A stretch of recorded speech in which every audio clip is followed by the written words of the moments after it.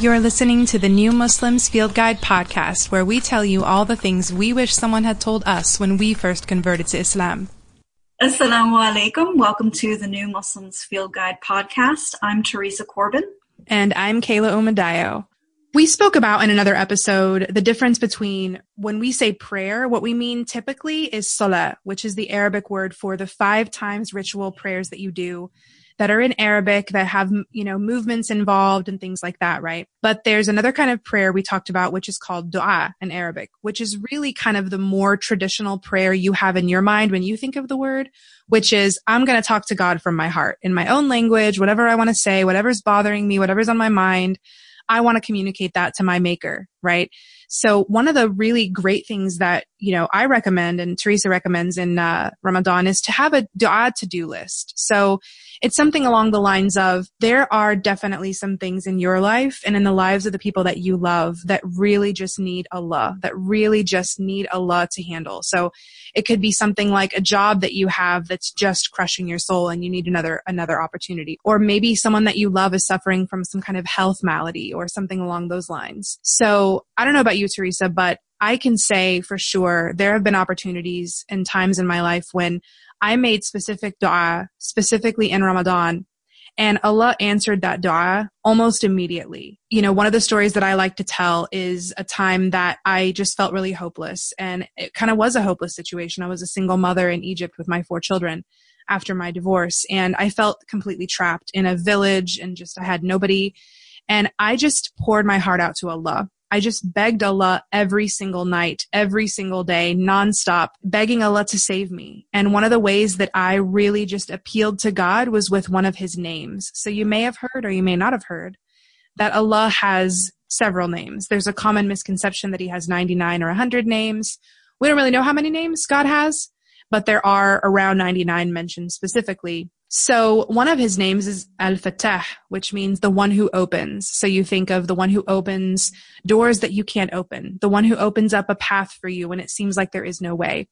So I just begged God by calling him by his name, Al-Fattah, like, oh Allah, Al-Fattah, like, please open a path for me, make a way for me out of this. I don't see a way out of this, And I'm telling you that only 2 to 3 days after Ramadan ended, would have been like the 3rd day of Eid or something, I had a friend in another city in Egypt where there were a lot more foreigners, where I could get away from my ex-husband's family, where, I had an opportunity who offered that I could stay in her apartment, right there in the city. So Allah made a way for me, after begging him like that. And that's just one example.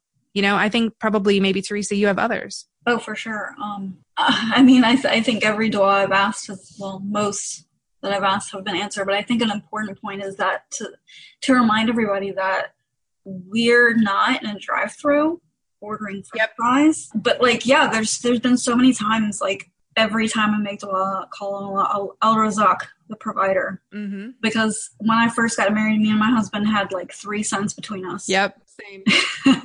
And I just prayed to God, Al-Razak, please provide for us, make us, give us some sustenance to live off of, so we don't have to be dependent on people and etc. Mm-hmm. Alhamdulillah, only 16 years later.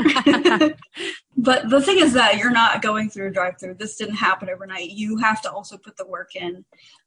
Allah will provide it, but you have to seek the means. And the most beautiful dua is the person who just understands that there is no other way. Tried everything. They've come kind of to the end of their road, the end of what's in their control. Right. But even if you're not, just understand that, like, hey, I can ask so-and-so to give me $20, or I can ask so-and-so to let me, give me this or do this for me, whatever.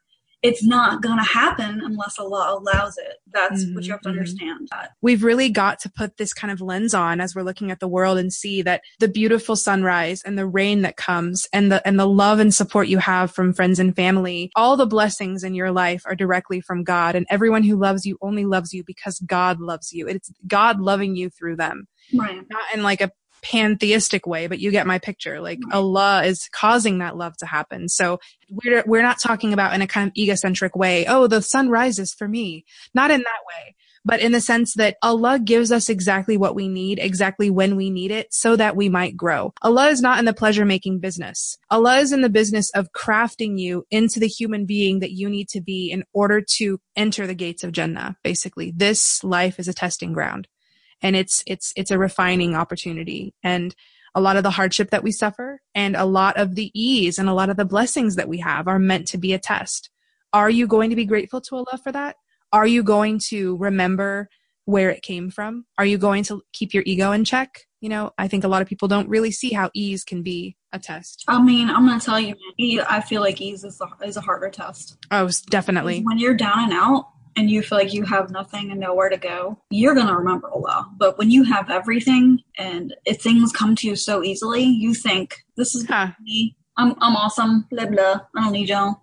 What's the name of the story in the Quran about the man who was so rich and he had so much? I think he was of the people of Bani Israel, and he just had so much. And he always would say, like, this is, you know, from my hard work. The ground literally opened up and swallowed him, you know, and it's kind of this, you know, kind of metaphor for what it is when you allow your ego to tell you that, oh, you know what? I have all these wonderful blessings because I'm such a hard worker. Right. Yeah, you might be a hard worker and you may have earned a lot of what you've done. Even so, who gave you the capacity that you have? Who put you in a situation that you could get a good education or get good skills? There are a lot of people who work harder than us, work harder than you, who don't have a tenth of what you have. Yep. Like, that's a testament of, like, sustenance. And then all this goes back to making dua, you know. If you want something and you need something, even if you don't want something or don't need something, make dua. Make a list of dua. Like, make dua that Allah reminds you to make dua. Powerful right there. Yeah. So you mentioned as far as, you know, going out and seeking the means. So Allah is not a vending machine. We don't put in our prayers and Allah spits it out, whatever we want. Or like you said, it's not a drive-in. Sometimes, yeah, mashallah, sometimes it does go that way. You pray for something and the next day it happens.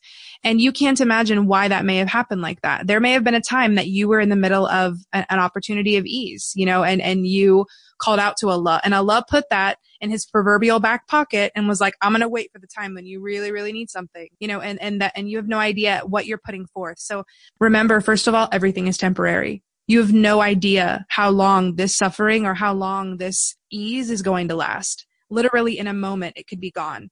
And, you know, again, that applies to both ease and suffering. So if it seems like everything is just against you and the world is working against you and nothing is going right for you, understand that Allah has wisdom in this, and that if you are mature about it and you do the best you can to trust in Allah's timing and in his providence, it is a wonderful opportunity for growth. I said it before and I'll say it again. There is nothing better that has happened to me in this life than the 4 years of trauma and hell that I experienced in a rural Egyptian town as a second wife. I have learned so much about what happens when I get to the bottom of my barrel. And nothing in this world so far, I think, could be worse than what I went through there. And I think that's one of the benefits of hardship as well. So, and you know how strong you are too. You get to see how strong you are. Exactly. You don't even realize. Huge. Yeah. You don't even realize what you can take until you've taken it. And you've taken it all the way to the very, very end of yourself. And you found Allah is there when you get to the end of yourself. Always waiting, has been there the whole time. And as you mentioned, doing what you can within your hands. Right. And that's what the surah says. Allah does not change the situation of a people who do not change within their hearts. That's exactly right. Exactly. Yeah. So, you know, you have to remember that maybe Allah doesn't want $1 million for you because $1 million would literally destroy your heart. You don't know. Maybe Allah doesn't want that husband for you that you want so badly. Or maybe Allah doesn't want that baby for you that you're begging Allah for right now or with this specific person, and you just have no idea why. I think that Ramadan is a wonderful reminder of how very small and insignificant we are. Not in the very depressing sense. Yes, you matter. Yes, there are people who love you. Yes, you are special to somebody, you know, but in the sense that the whole world doesn't revolve around me and my needs. And one of the best things I think you can do is consider how you can help somebody else.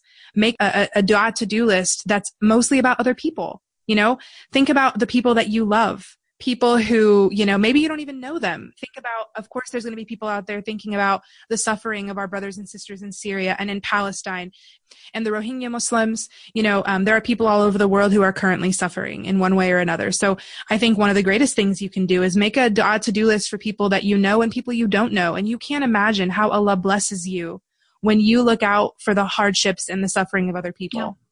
Yeah, absolutely. And put me on there. I want to pray for the Rohingya and the Palestinians and the Syrians and Teresa Corbin. Yeah. And me too. Okay, let me put it this way. If you benefit from our podcast and our book or our book, make dua for us. Allah knows that Teresa and I poured our whole hearts into this book across 3 years. We put everything into it, and all because we just really love you guys. We've never met you. We don't know your name. We may never meet you, but inshallah in Jannah we will. And so please make dua for us if you benefit from this. And, as we've said before, this podcast is just a taste of kind of what we have to offer in the book and our personalities as well, and our experiences and our wisdom that we've garnered across these decades as Muslims. And, so make sure you check out the book. The podcast is great, but check out the book, and you can get it on Amazon, or you can go to thenewmuslimsfieldguide.com and click the handy buy the book button. Hey, you, listener, would you like a free copy of our book, as well as a copy of Teresa's The Islamic Adult Coloring Book and Halal Comfort Food? Then you need to go to thenewmuslimsfieldguide.com and enter our Ramadan giveaway for a chance to win a free copy of each of those awesome books. Make sure you enter to win before May 30th. Until next time, my name is Kayla Omadayo. My name is Teresa Corbin. And this is the New Muslims Field Guide podcast.